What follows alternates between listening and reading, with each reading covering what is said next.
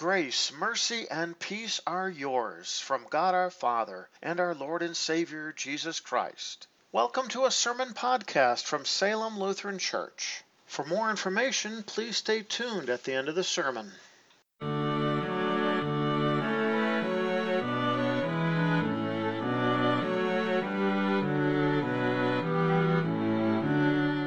For this Thanksgiving Day, our first scripture lesson is taken from the Old Testament of the book of Deuteronomy, chapter 8, beginning at verse 10. Then you will eat and you will be filled, and you will praise the Lord your God for the good land he has given you. Be very careful that you do not forget the Lord your God by not keeping his commandments and ordinances and his statutes that I am commanding you today. When you eat and are satisfied, and you build nice houses and move into them, and your herds and your flock multiply, and your silver and gold increase, and everything that you have prospers, watch out so that your heart does not become arrogant and forget the Lord your God, who brought you out of the land of Egypt, where you were slaves. Do not forget the Lord who led you in the great and terrifying wilderness, where there were venomous snakes and scorpions, where the thirsty ground had no water, but the Lord made water come out of a flint rock for you. Do not forget the Lord who in the wilderness fed you manna, which your fathers had not known before, to humble you and to test you, so that it would be good for you later on. You might say in your heart, my ability and the power of my hand have earned this wealth for me. But then you are to remember that the Lord your God is the one who gives you the ability to produce wealth, to confirm his covenant that he promised to your fathers with an oath, as he does to this day. This is the word of the Lord. Our second lesson is found recorded in St. Paul's letter to the Philippians, chapter 4, beginning at verse 10. I rejoice greatly in the Lord, now that you have revived your concern for me once again. Actually, you were concerned, but you had no opportunity to show it. I'm not saying this because I lack anything. In fact, I have learned to be content in any circumstances in which I find myself. I know what it is to live in humble circumstances, and I know what it is to have more than enough. I have learned the secret of being content in any and every situation, while being full or hungry, while having plenty or not enough. I can do all things through Christ who strengthens me. Nevertheless, you did well by becoming partners with me in my affliction. You Philippians know that in the beginning of your experience with the gospel, when I left Macedonia, not one church shared with me in the matter of giving and receiving, except you alone. Even while I was in Thessalonica, you sent help more than once for my needs. Not that I am seeking a gift, but I am seeking the fruit that adds to your account.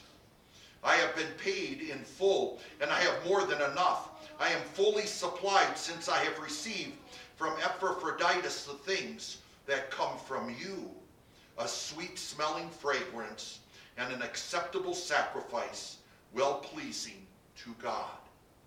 And my God will fully supply your every need, according to your gracious riches in Christ Jesus.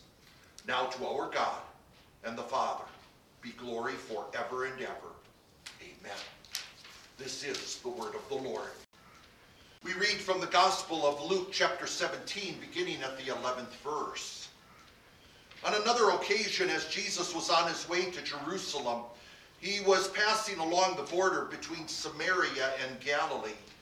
When he entered a certain village, 10 men with leprosy met him.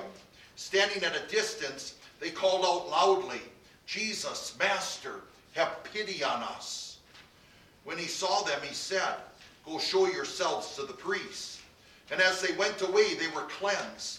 One of them, when he saw that he was healed, turned back, glorifying God with a loud voice. He fell on his face at Jesus' feet, thanking him, and he was a Samaritan. Jesus responded, "Were not all 10 cleansed? Where are the other 9? Was no one found to return and give glory to God except this foreigner?" Then he said to him, "Get up and go your way.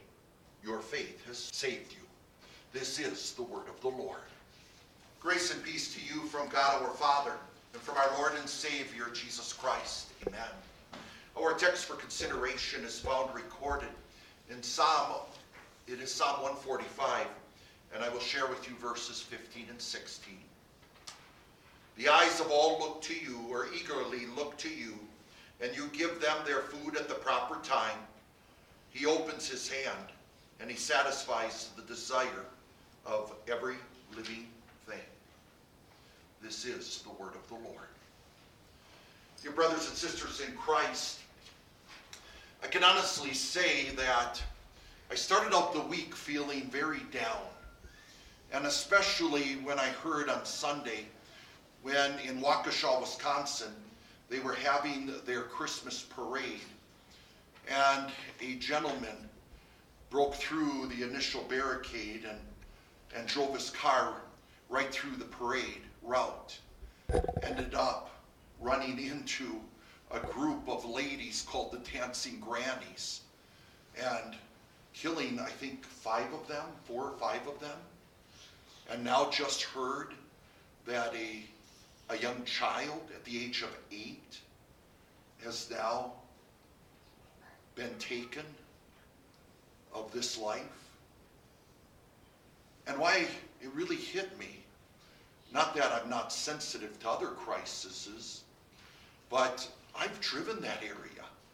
I saw in the background the big store that said the hardware store. It's probably been up there for generations. I've driven by that several times. My daughter was even a teacher in Waukesha. She immediately got on social media to contact friends that were there, and even was told the story of one of the pastors, because we have more than one church in Waukesha. One of the pastors there said they had a float, and they were the last float, and they saw the car come right buzzing by. And he said, usually we have people standing on the side of the float handing out candy, but because of COVID, everyone was actually on the float as the car was buzzing by. That really, again, bothered me of what happened. And then I come to church Monday morning, first thing, and I had Bible class in the morning. And when I opened my office door, here there's glass all over the floor with a stone in the middle of the floor. Someone threw a stone right through the office window. And I'm going, why? It reminds me that there's a lot of evil and wickedness in this world. Please don't be tempted to think that, as some will even suggest, that when evil and wickedness happens, it's proof that there's no God, or it's proof that God doesn't care, or it's proof that God's not going to help because he created this world and now lives out there someplace, leaving us to our own fate. Yes, it is true that the Lord's ways are greater than our ways, and his thoughts are greater than our thoughts. And yes, it is true that he works out all things for good. And even if we struggle to understand everything that happens in this world, we still know that God is in control. And he is always in control to his glory and for the saving of souls. And in addition to all this, do not lose sight, my dear friends, of how gracious and wonderful our God really is. The words that I just read to you are words that many use as a common table prayer. The eyes of all look to you, and you give them their food at the proper time. You open your hands, and you satisfy the desire of every living thing. Those words are coming right smack dab in the middle of Psalm 145. And Psalm 145 is actually a very wonderful and unique psalm.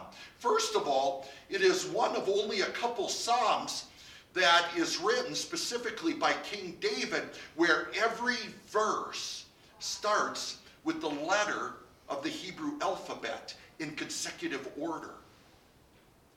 And the other thing that's very unique about this is the only psalm that has the Hebrew word that is the very word used to describe all of the psalms. So the psalms in general go by this one Hebrew word, and it occurs also and only here in Psalm 145. And literally translated, Song of Praise. King David gave great praise to the Lord. And above all, he praised the Lord because this is God my King. This is the one who rules. This is the one who oversees us. And this is the one who even sends guardian angels to protect us. This is the very one who has a kingdom and rules with an everlasting rule. A rule that will never end. And such a kingdom that does not end is a kingdom where one receives eternal life. And Jesus' kingdom is where he rules in the hearts of people. And now, shortly after making that point, come those beautiful words, "The eyes of all look to you." Translated in the EHV as "looking eagerly to you." But in the original language, the look actually has as its root word the word for hope. So it's not just looking to him with a trusting heart. That's certainly part of it. It's really looking to him with a trusting heart that has hope. And he says the eyes of all, not just all people, but all of creation looks to him. And what is that hope that we have? King David writes, "You give them their food at the proper time." When I hear the word food, I immediately think of the Lord's Prayer, where we pray, "Give us today our daily bread." We know that the Lord is not just giving us just bread each day, but bread referring to the necessities that we need in order to live. Yes, bread, food, clothing, shelter, love itself. For without the love of the Lord, we would fall to despair and hopelessness. It is the Lord who provides these things. It is the Lord who blesses us these things. And he does so at the proper time. So when you pray to the Lord, you do not have to begin to think, as Satan loves to tempt us with. Begin to think that I prayed to the Lord and he didn't answer my prayer right away. Does that mean he hates me? Does that mean he's out to get me? Does that mean that I've done something wrong and he's turned his back on me? No, he gives the food at the proper time. He doesn't just bless us by answering our prayers with what we want or need, but he'll do so at the proper time and never giving us anything that could hurt and harm us, especially spiritually. That's hope. That's what our hope is founded on. This is not hope that is wishful thinking. This is hope that has a foundation. And it has a foundation in the fact that he opens his hand. It is not a closed fist, which would mean that God is angry and he's coming with punishment. But he comes with the open hand. He comes with grace and mercy. He comes freely with no strings attached. And he comes generously. King David is not praising, "Oh, thank God for my hands. Thank God for what I have built. Thank God for what I have done. Look at me. People praise me." But he opens his hands. That everything that we have comes from the Lord. We came naked into this world, and we're going to leave with nothing. Everything we have really comes from the Lord. Yes, you've worked for it. Yes, you probably went to school for it. But without the blessings of God's talents, without the blessing of the Lord granting you a mind, without the Lord even granting you health, there would be absolutely no wealth. Everything we have, we give thanks to the Lord because it truly comes from Him. Keep in mind, a farmer will put the seed in the ground. Yeah, he did that work. But he cannot do the work of making it grow. That's a miracle of God. And all glory and praise to God. That's what our hope clings to. And above all, it clings to the fact that he satisfies the desires of every living thing. You've just heard St. Paul write to the Philippians on how he has lived with contentment. He's learned contentment because God has blessed him with contentment. He will also go on to say that contentment with godliness is great gain. It's a huge benefit to be satisfied with what you have. But notice he says that the satisfaction comes in the desire of every living thing. Again, referring to all of creation. And what is that one desire that every living thing needs? Is it not life itself? We live with death all day long. We live knowing that life could end at any moment.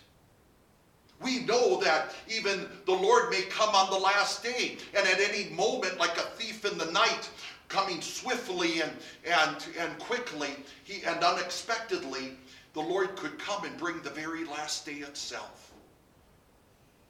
And we would be taken off this earth because it would be destroyed. And all believers will be taken to the glories of heaven.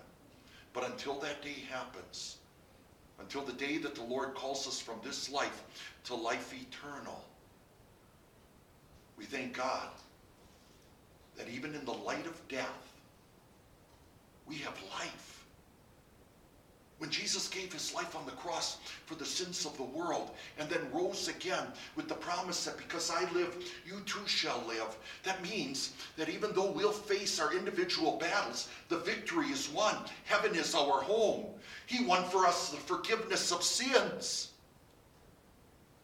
And having that and living with that each and every day is the hope we badly need. The hope we cannot live without, especially in the face of evil and wickedness. I pray if your heart is heavy, that you would consider these words from Psalm 145. And I also pray that if you want, consider using this as your common table prayer. The eyes of all look to you, and you give them their food at the proper time. You open your hands and satisfy the desire of every living thing. Amen. May the peace of God, which surpasses all understanding, keep your hearts and minds in Christ Jesus. Amen.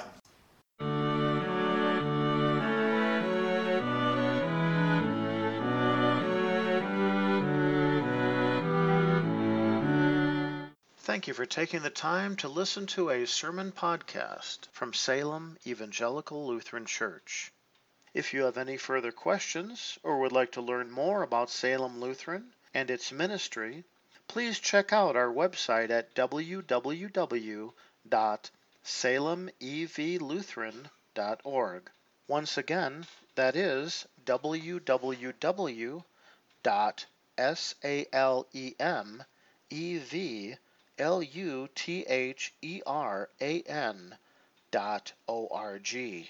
May God bless you today and every day.